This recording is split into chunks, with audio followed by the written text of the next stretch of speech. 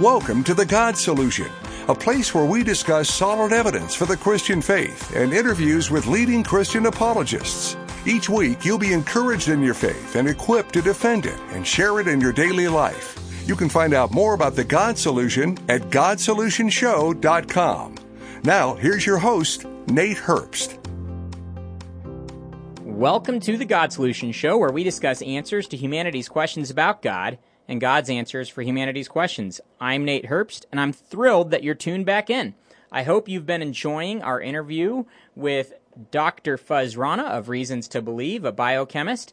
This week, we're going to be talking to Dr. Jeff Zwirink, who also serves with Reasons to Believe. He's an astrophysicist, and we're going to be talking to him a little bit about the recent corroboration or evidence for gravitational waves. It's in the news, and I thought it'd be good to talk to an expert in this field about this topic. Well, anyway, Dr. Zwirink is a PhD astrophysicist. He got his PhD from Iowa State University.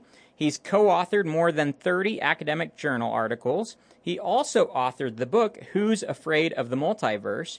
He is a part-time faculty member with a research position at UCLA, and he is research scholar at Reasons to Believe. He's also a speaker and apologist and all that.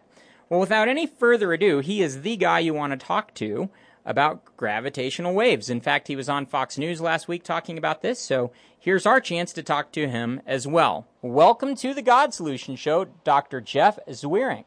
Good to be here, Nate. Hey, I'm glad to have you on the show. I recently saw you on Fox News talking about gravitational waves. Of course, many people saw that was in the news the last few weeks, and it's kind of a big deal, right? It really is a big deal. I mean, this is something that, Einstein, when he developed his theory of relativity right at 100 years ago, seemed to predict that there were these gravitational waves. And so for probably the last 40, 50 years, we've been looking for them, and we finally found them.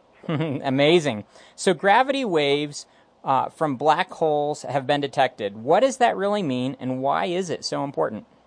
Well, one of the big reasons it's important is that it's a confirmation of Einstein's theory of relativity. Now, I mean, in all honesty, nobody really thought it was wrong or that there was a problem with it.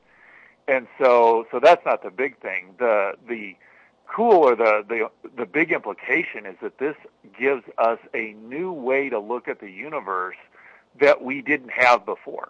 And so we just expect that we're going to find lots of new stuff that we just didn't even know to look for. I mean, even this first discovery, which we'll probably unpack it a little bit, was the discovery of two black holes, the masses of which we didn't even know that there were black holes that size. So it told us something about the universe that we had no other way of finding out. Can you explain just briefly a little bit about the scope of what was going on here, the investigation, this study? What did this entail?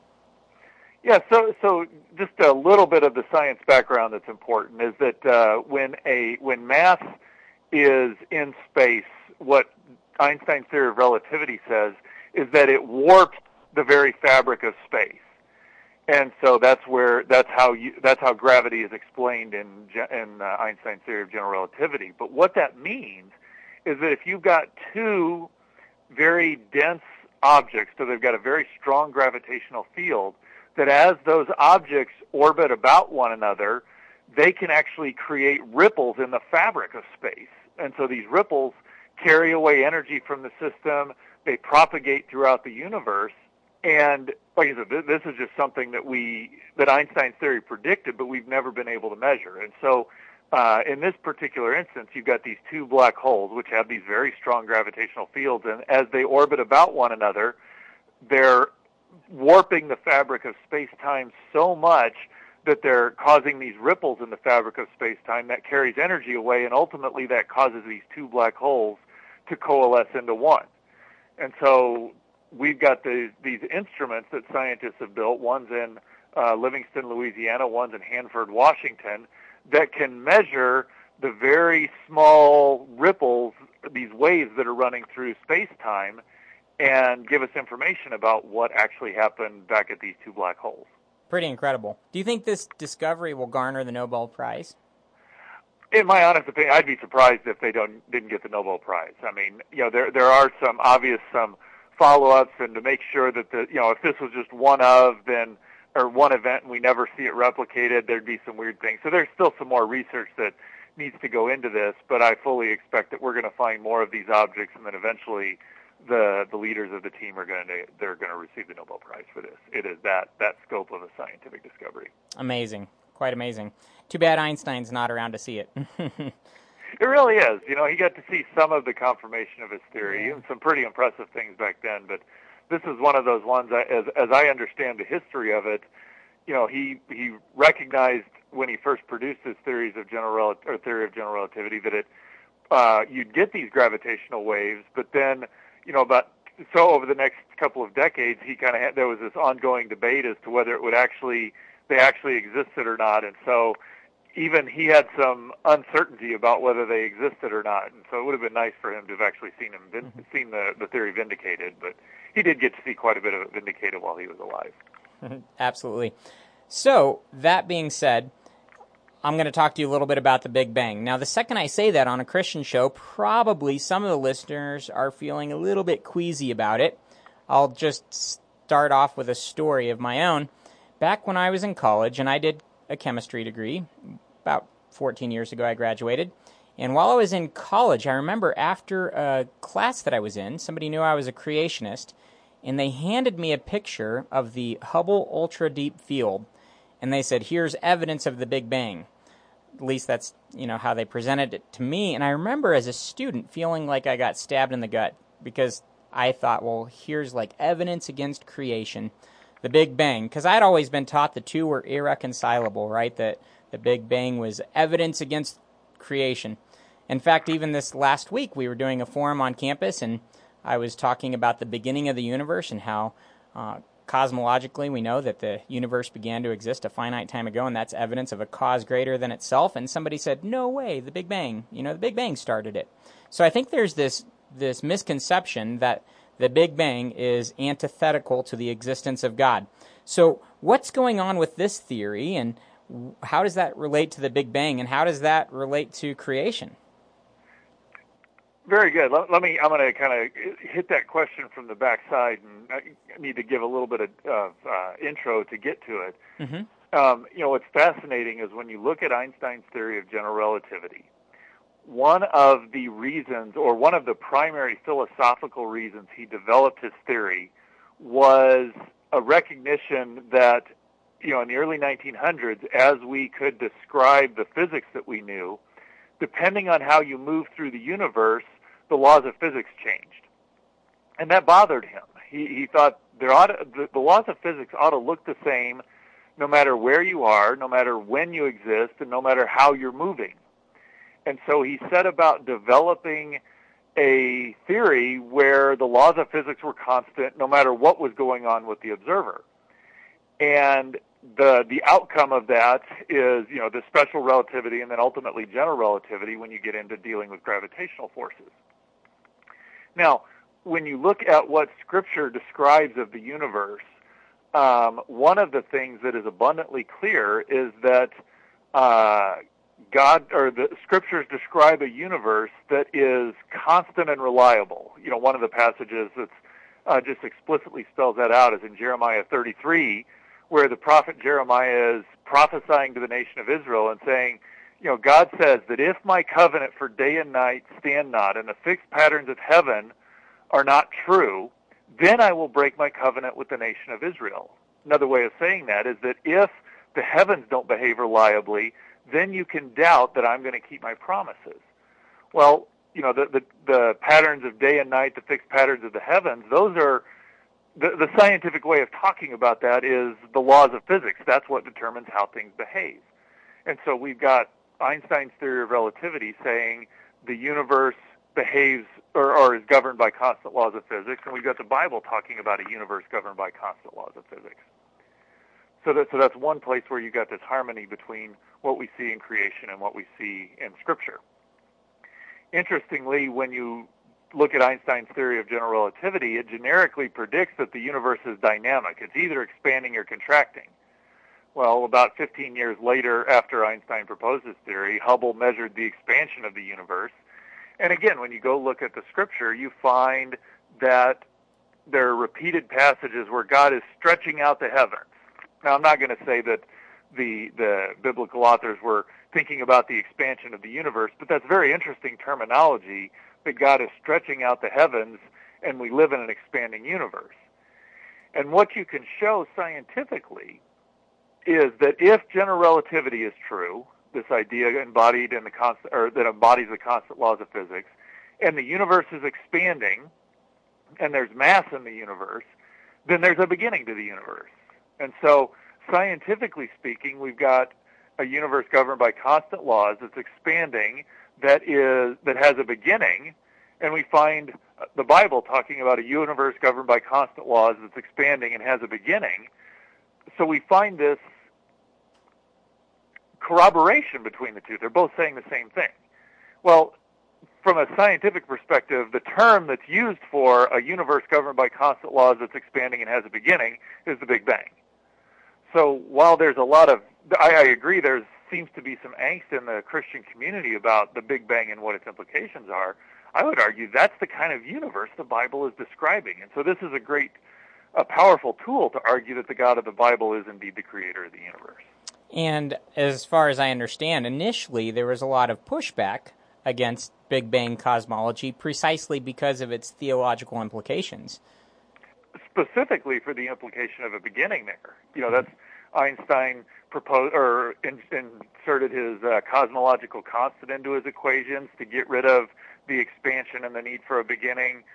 Even once it was shown that, the universe is expanding, you've got the steady-state cosmology came about because it didn't have a beginning. And then the data said, no, there's a beginning. And then you've got the oscillating universe and even the multiverses, scientists trying to get around this need for a beginning. But it really does seem like the data in the universe relentlessly drives us back to the fact that there's a beginning. So you're right, there is this scientific pushback, at least by some scientists who don't like the implication of a beginning. But again, I find that very consistent with the way Scripture describes the universe. If you're just tuning in, you're listening to the God Solution Show. Go to godsolutionshow.com. For more on the show, we're talking to Dr. Jeff Zweerink, an astrophysicist, about gravitational waves. For listeners listening right now, just to clarify, when someone, at least on this show, uses the phrase Big Bang or Big Bang cosmology, it's not to say that creation did not happen or God did not create the universe. In fact, we think that that scientific statement is actually truth about the universe. The universe had a beginning a finite time ago, and that's exactly what we read in Scripture, and we call it creation as Christians. So not really a big conflict. In fact, a lot of scientists would realize that that same beginning has theological implications. So what about this story right now? What does this verification of gravitational waves say about the beginning of the universe? Well, I mean, it doesn't say anything directly except to the extent that it affirms general relativity as an accurate description of our universe. And so again, you can look at the Hawking-Penrose space-time theorems of general relativity are dependent upon the theory of general relativity being true. And so this affirms that the theory of general relativity is correct. But what it also shows that I find very interesting is that space and even time are dynamic. Again, let's say you go back into the 1800s, and Newtonian dynamics, or the physics of Isaac Newton were what reigned supreme there. In that view, space and time are these absolute quantities. Things move through space, but space is just this thing that is just there. Nothing affects it. And time is the same way. Well, when Einstein proposed his theory of general relativity, what it means is there's this dynamic nature to space and time, that how you move through space affects how time behaves. Space and time can be deformed. Space and time can expand and contract, these sorts of things. And it's that idea that actually leads to the implication that there's a beginning to the universe.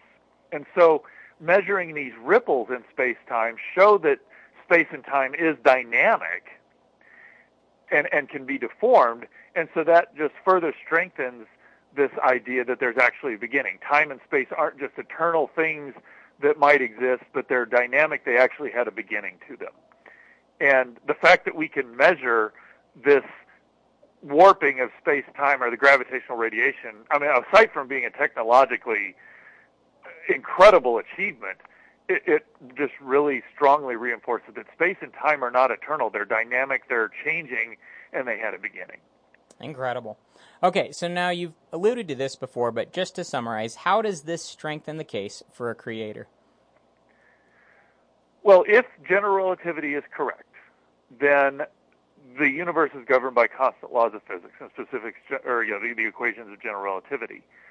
Given the measurement of the expansion of the universe by Hubble in 1929, and that has been repeatedly confirmed over the last 80 years, we know that we live in an expanding universe governed by constant laws. One of those laws is that the amount of usable energy in the universe is decaying. We talk about entropy as the common way, or the term that's used there. But we live in a universe governed by constant laws of physics that is expanding, that's undergoing decay, and those three things coupled together lead to a beginning. Well, again, when you look at the Bible, this doctrine of creation ex nihilo, that God created the universe out of nothing, is one of those things that signifies that God is the creator, that there's nothing that impinges on his sovereignty, if you will. Mm-hmm. And so we've got, scientifically speaking, it's a very reasonable thing to say that the universe has a beginning. And so that supports what the Bible has to say about the universe. So you've got God's revelation in creation that we understand through science matches his revelation through Scripture, which we understand through theology. Incredible. Most of you have heard on this show before, we've discussed the cosmological argument for God's existence, which kind of goes like this. It says everything that begins to exist has a cause. The universe began to exist, therefore the universe has a cause. And this is just more scientific confirmation of the beginning of the universe. And so we see both from logic and philosophy and science and even history as far as Earth and universe go, that the universe had a cause and that cause was greater than the universe itself, namely God. Pretty incredible stuff. It really is. I agree. So are there any interesting tidbits that you know about this that maybe we don't know or we're not aware of or maybe just haven't considered? Well, I would say one interesting tidbit about this, again, going back to the part of why I think the Big Bang is seen as a difficult thing in Christian circles is that it sounds like, well, okay, scientists have an explanation for the universe, therefore God's not involved. Well, again, when you look at what the very philosophical principles embodied in general relativity, it's that the universe behaves incredibly reliably, that it's very predictable. There's no deviations. It's governed by these constant laws of physics. Well, again, when you look at things from a scriptural standpoint, when I go back and look how I was thinking when I was in college, I often thought of God as, okay, created the universe, put these laws of physics on top, and then kind of stands back and watches. Well, it turns out that as I've grown in my theological sophistication and knowledge, that God upholds creation, that if he were to withdraw his hand, it would simply tumble into non-existence. And so the fact that we're measuring that creation behaves so reliably is a reflection of how reliable and consistent God is. And so what that means is that when we find explanations for how things work, what we're finding is we're actually getting a greater understanding of how God has revealed himself through creation. That the Bible talks about a God who is unchangeable, immutable, and reliable, and creation talks about a God who is reliable, unchangeable, and immutable. And so, just even the fact that we can have these scientific explanations is a remarkable thing, and it reflects that God exists. Wow. And I think that's just that to me gives me great confidence in being a Christian who's a scientist, that I'm doing something noble because I'm understanding God's revelation in creation. A lot of people have talked about the reality that the predictability of the universe, which is necessary for science, is itself evidence for God. And what you're saying is that very predictability, which we're now able to measure in a way that we've never been able to measure before, just incredibly precisely shows us that we have a God that so carefully holds this entire universe in his hands, and we can trust him with whatever we're going through. Kind of a fascinating tidbit to pull out of what we're learning here. So it really is. And there's one other aspect that I think is fascinating. That what the people who built this LIGO is the instrument they were using to measure these gravitational waves. They are measuring changes in the fabric of space that are smaller than 1,000th the width of a proton. Wow. I mean, technologically, it's just almost unparalleled in what we're measuring there. And to think about how not only is the universe governed by these constant laws that are orderly and regular, but God has created us with the capacity to explore creation in that much detail. And kind of a parallel would be, imagine what could happen if you could know, just intimately the culture which Moses, when he was writing down the books of the Pentateuch, the more you know about that, the more you're going to deeply appreciate what's being said in those books. Well, the more precisely we can measure creation, the deeper knowledge and appreciation we get for the Creator. And, again, it's a technologically just fascinating accomplishment what they've been able to do. Unfathomable. All right, so kind of veering off track a little bit. That's all been exciting, but it's not every day that I have an astrophysicist on the phone. So let me ask you a little bit about dark energy and dark matter. I know that the universe is expanding. We just talked about that, and that points to the beginning of the universe. But my question would be, how do dark energy and dark matter relate to the expansion of the universe? They do so in two different ways. And so, these are both, I would say, dark matter and dark energy, that if you go back, 50, 60, 70 years ago, the idea that these two things might be out there would have just been bizarre. And they are bizarre, but the data says they exist. And so what dark matter is, and I have to say here, as a general rule, scientists don't come up with very original names for things. As you might expect, dark matter is matter that is dark. And what I mean by that is when we look at a building or look at a star, it's giving off electromagnetic radiation. It's giving off light of some form. And that's what allows us to see it, is we can build detectors that are sensitive to electromagnetic radiation, whether that be visible light or gamma rays or radio waves, whatever. That's all for electromagnetic radiation. Dark matter, on the other hand, is something that has mass, but it doesn't give off any electromagnetic radiation. And so that makes it incredibly difficult to find, if you will. Now, because it has mass, it has a gravitational pull associated with it, and we can look out in various places. We can look in galaxies, we can look in clusters of galaxies, even within our solar system, and find evidence, the gravitational evidence, of a great deal of mass, but we don't find any light coming from it. And in fact, this amount of mass that's out there is, of all the atoms and electrons and protons that make up us and everything we experience day in and day out, even as we look out into the heavens, the dark matter is 6 times larger. There's 6 times more dark matter than there is normal matter in the universe. So that has the dominant gravitational behavior. That's what gravitationally dominates the behavior of the universe. So that's what dark matter is. And how is that related to the expansion of the universe? Well, the more mass there is, mass actually will slow down the expansion of the universe.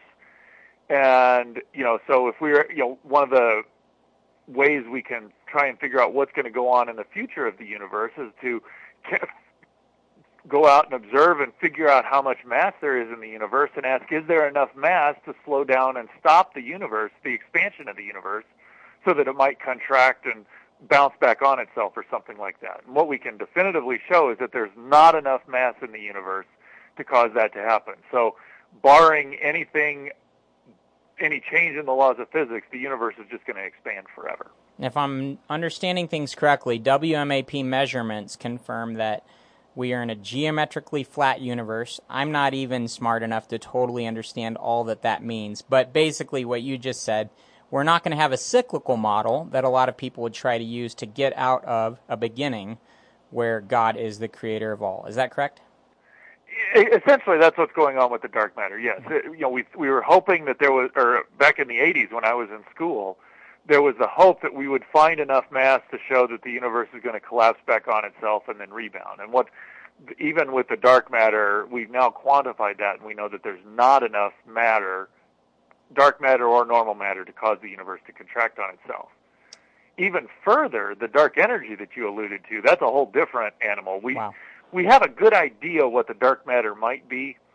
We have no clue what the dark energy is, but what the dark energy, we can measure that it's there. We can measure its effect on the universe. And what its effect is it causes the universe to expand faster and faster over time. So it's kind of like putting the foot on, or dark energy puts its foot on the accelerator of the universe, that the expansion gets faster and faster and faster over time. And so you take the dark energy, the normal, or the dark matter, the normal matter, and the dark energy, and you add all that up, and that gives you this geometrically flat universe. Fascinating. All right, I have about a minute left, but I just got to ask, should we be afraid of the multiverse theory? The short answer is no. You can go look at my book, Who's Afraid of the Multiverse, to get the long answer. But going back to your discussion about the cosmological argument, the multiverse supports the idea that there's a beginning. The multiverse supports the idea that there's a designer, or fine-tuning in the universe and a designer. And so, go to reasons.org, click on the microphone, you get more information about that. But no, you don't have to be afraid of the multiverse. It actually makes the case for a creator even stronger. Geisler and Turk even put it this way. I believe it was Geisler and Turk. They said, if multiverse is true, the atheist is in an even bigger conundrum, because you can't disprove God in universes that we can't even access. And if there were a God in one of those universes, by default, he'd be God over all universes. So it actually becomes the last nail in the coffin of atheism if it proves to be true. So, very good point. I mean, it looks like initially I perceived it as a threat to Christianity, but it provides strong scientific, philosophical, theological arguments that the God of the Bible really does exist. Fascinating. Well, anything that you'd like to share before we get off the show? I just want to say one last final comment about these gravitational waves. One thing that I find incredibly cool about this is that in this event that we detected, the amount of energy given off in gravitational waves was 50 times more than all of the stars in the universe put together. Wow. So we just witnessed the most powerful explosion ever observed in the universe. Wow. We serve a very powerful God. Fascinating. Dr. Jeff Zweerink, thank you so much for being on the God Solution Show. Thanks. Enjoy the opportunity to talk to you, Nate. We'll have you on again. All right, talk to you later, Nate. You bet. Bye. I hope you enjoyed the show with Dr. Jeff Zweerink. As he concluded, we serve a mighty God. And all of this evidence for the beginning of the universe and for God himself as creator of the universe points to a message that each of us need to hear. And that message is that God is all-powerful, and at the same time, he loves each and every one of us individually. He loves us so much that he died on the cross to pay for our sins so that we could be forgiven and reunited, reconciled with God. The reality is that you can do that today by putting your faith and trust in Jesus, and you can verbalize that faith through prayer. If you've never taken that step to begin a relationship with Christ through faith, I would encourage you to do that right now and to verbalize that, saying, Jesus, I believe that you are who you say you are, that you died on the cross for my sins and rose again to give me new life. Please come into my life. Please be my Savior and my Lord. Please make me the kind of person that you want me to be. I hope that if you haven't taken that step, you'll take that step this very morning. Please go to GodSolutionShow.com and get our past interviews and past shows while you're there. Also look at a list of local churches that you could visit and find some other resources there. Definitely leave comments if you'd like to tell me a little bit about what you're thinking about the show. And stay tuned in. We're going to be interviewing Dr. Gary Habermas about the evidence for the resurrection in the coming weeks. Well, thank you so much for listening. Continue to share the show with your friends and tell people about the show. And definitely, if you want to help expand the show and keep it on the air even, you could do that at GodSolutionShow.com as well. As always, thank you so much for listening. Like I always say, an open mind, honest heart, humble disposition, and diligent search always lead to Jesus. We'll talk to you again next week. You've been listening to The God Solution with Nate Herbst. We hope that you were encouraged by what you heard today and are better equipped to share Christ this week. You can get the audio from today's broadcast and all the past God Solution shows at GodSolutionShow.com. Thanks for listening and being a part of the God Solution.